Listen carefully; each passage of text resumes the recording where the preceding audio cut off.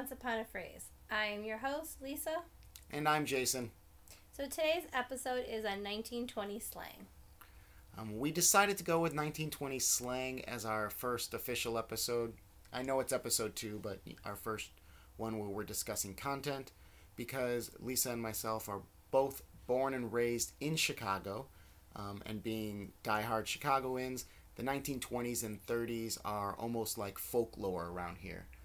Between the Roaring Twenties and Capone and mobsters and Prohibition, something special about the 1920s, and I think that we're going to learn that today. It's going to come through because we're going to be able to see how a lot of those things from the 20s and 30s are still around today in the 2020s. So Jason, have you ever heard of the phrase close but no cigar? So I definitely have heard of the phrase. I say the phrase. I even know what it means, right? It's close but no cigar. It's you almost got there, right? You were close but no cigar. But I don't know the cigar part. Why a cigar? So the phrase started in the 1800s, but it became most popular in the 1920s. You would probably hear this phrase if you were at a carnival. So the common prizes, surprisingly, back then were cigars. This is because a lot of the carnival games back then were geared toward men, and men smoked cigars, so why not? So the phrase would come up when you were close to winning something at a game, but you didn't win. So they would tell you close but no cigar. Close but you didn't win the prize. So before we dig too deep into this, I just find it interesting that there was prizes for men, because obviously, the men were the ones playing the games. Right. But why? Why wouldn't the prizes be for, back then I imagine it was the women they were with, and, they were probably taking them out on dates and trying to impress them, or nowadays, you take your kids to a carnival and you try to win stuff for them.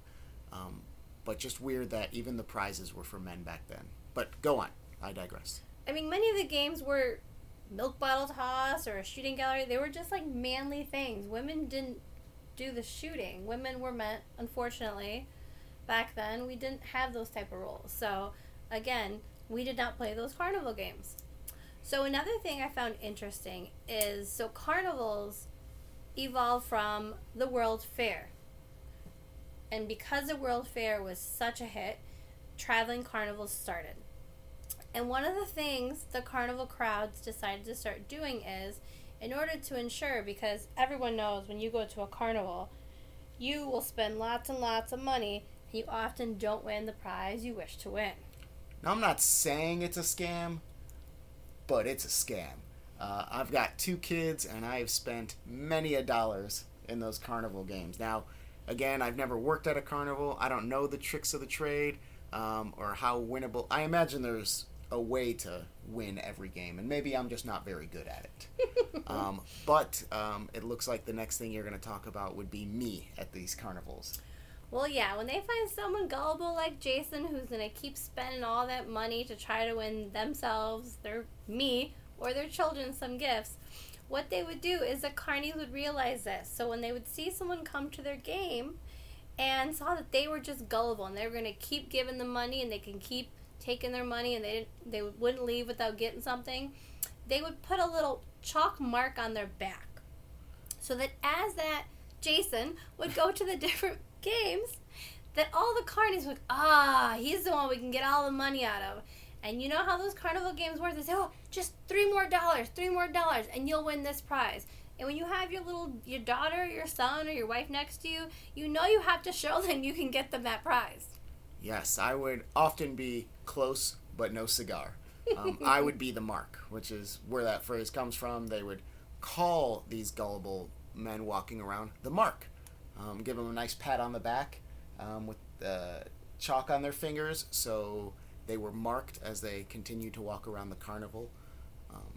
Luckily, I've got one kid now that's too cool to go to carnivals with me, and one kid that is just happy with anything, so I can still win prizes without spending a ton of money at the moment.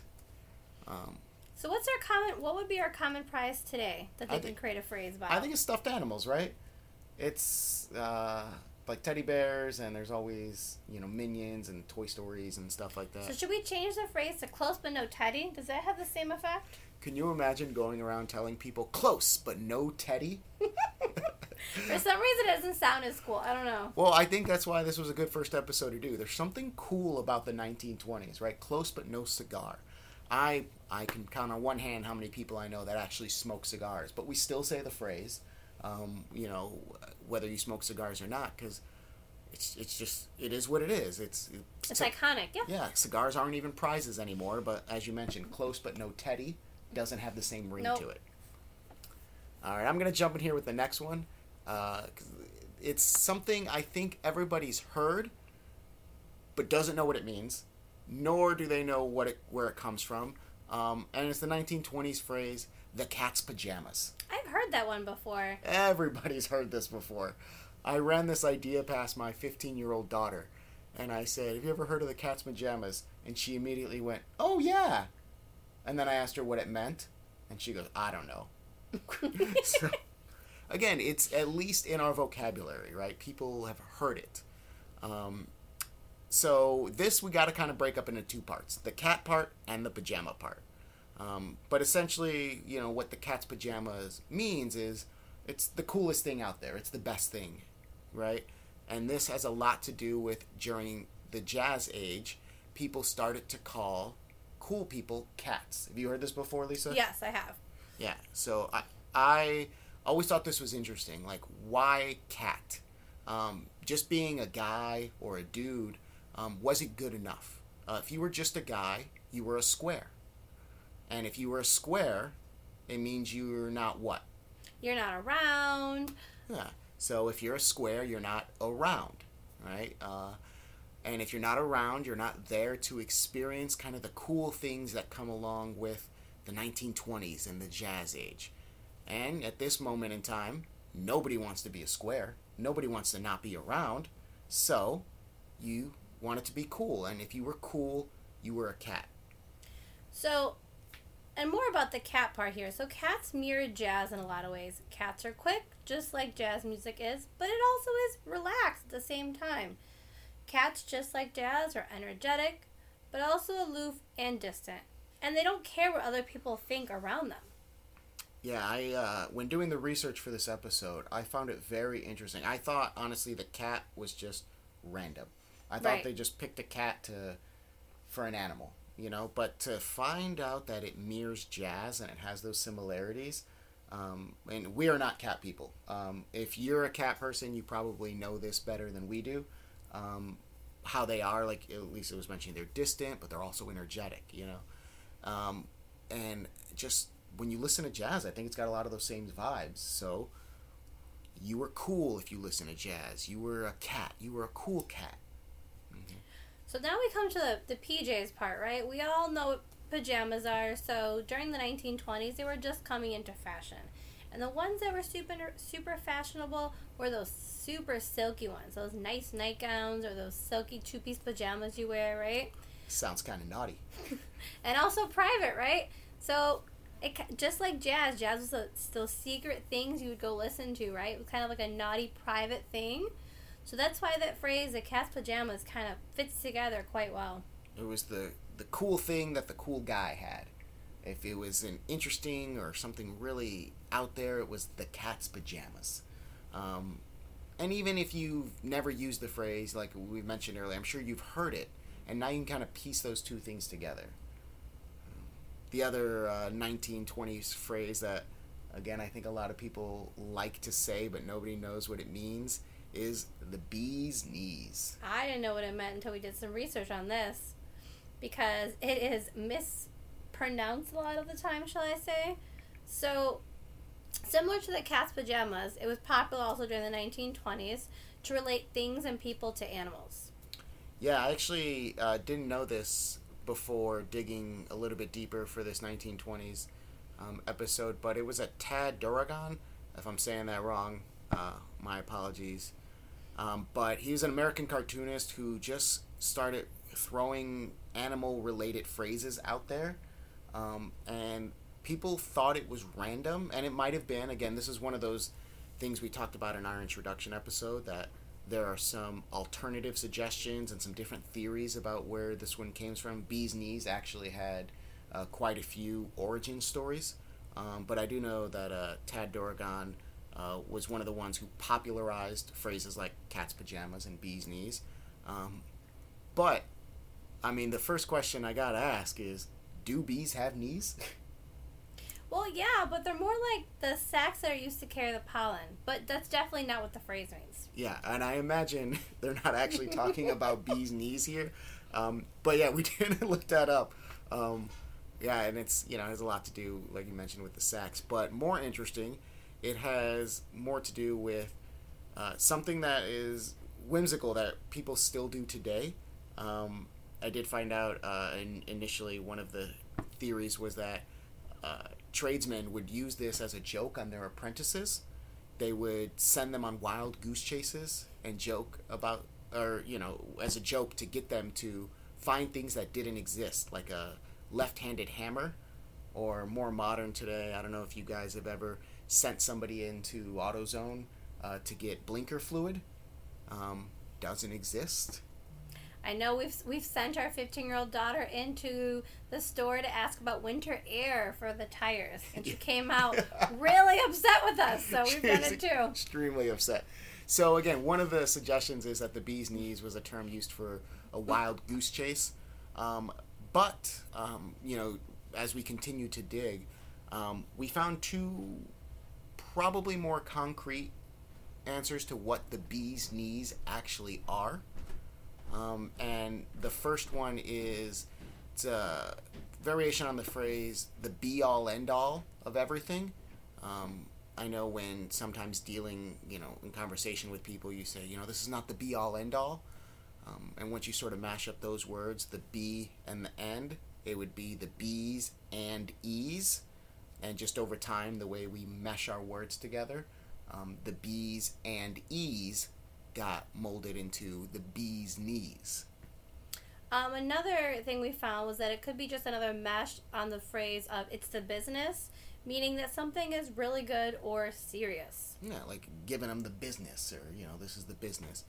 So, of those three examples, we couldn't find one any more solid than the next, but I wouldn't doubt that there's a little bit of truth in all of them, and they kind of probably all just evolved out of each other. All right, our last one. Why don't you take this one, Lisa? So the last one is drop a dime. So this phrase originated in the 1920s, and this was used when people wanted to report a crime, report illegal activity, right? So what they would do is, because we didn't have cell phones like we do in our hands now, they had to go to those good old payphones that don't exist anymore, and they had to go ahead and drop a dime into that payphone and then call the police to report that crime. And the best part of those payphones is there was no way to track them, so people felt comfortable being honest and reporting those crimes because they weren't going to get caught. Before we go any further on that, I want to stop you. Payphones do still exist. I know specifically there's a gas station. Do they actually work?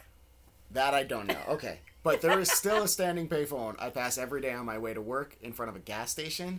It's got all the pieces, and it's got the the receiver, and it's got the cord, so I'm not going to get out and test it. You can go drop a dime. I'm not going to go drop a dime in that payphone. That's what cell phones are for. But, so again, if you're listening to this and you thought drop a dime and your head immediately went to sports, that's where I come in, because basketball, right? If you're a basketball fan, you hear that all the time, right? Point guards dropping dimes. It kind of actually means the same thing. How we use it in sports today derives from what Lisa told us about how snitching was used in the 20s anonymously. And that's when you give an assist. When a basketball player assists another player in scoring, they call it dropping dimes. Well, that's kind of what would happen too. The people calling the police, to report a crime, they were assisting. They were helping the police. So when basketball players, dish it to somebody underneath the basket for that slam dunk, they're assisting. That's interesting. Yeah, so we see how the same phrase, which, comes from reporting a crime 100 years ago, is one of the most. I mean, you can't watch a basketball game on TV today without hearing the phrase "dime." They're always dropping dimes. I will say this though, different in football. And again, if you're a sports fan, you probably know what I'm talking about. When a quarterback throws a dime or a wide receiver turns on a dime, that's different. That dime is more about accuracy and precision. They're making a very accurate pass, usually where there's only a yard of separation between them and the defender, and they put it on a dime. Different phrase, but similar usage probably. I would imagine people confuse those two. I just think it's quite interesting how a phrase that originated in the 1920s is still being used today, 100 years later, in a little bit of a different way. But I think it's interesting how words, as old as they are, they kind of still stand the test of time and are still used today. Yeah, and I think that's one of the best parts about starting off with the 1920s. We say the 1920s like it was a lifetime ago. It's only 100 years. And, I mean, there were people that lived to be 100. So, 100 years is, I don't know, saying it out loud feels like a long time, but I don't think it's that long ago. But it's still 100 years. Yeah. So, again, we got, the bee's knees, the cat's pajamas, close but no cigar, and dropping dimes. All phrases where you maybe don't use them every day, but I bet you hear them. You're watching sports. They're in movies. You might hear at a family party, a get-together, with, like, grandparents or aunts and uncles over. Yeah. And just, like Lisa was saying, just how do they stand the test of time? We're excited, actually. We're trying to build each episode thematically. And so in doing the research, there were so many more words and phrases from the 20s that we had on our list and we really want to deep dive into. So at some point this season or next season, I imagine there will be a part 2. Yeah, there will definitely be a part 2 to this 1920s episode because there were so many cool things. Just choosing these 4 was actually pretty difficult. You want to tell them what's coming up on the next episode? So in the next episode, it looks like we're going to be looking at Let's Get Medieval. So that should be quite interesting. We're going to go way back with that, but... Yeah, if you're not familiar, the medieval times, they stretch anywhere from the year 400 to 1400. So we got about 1,000 years. Now that's a long time. Yes, I agree. That is a long time.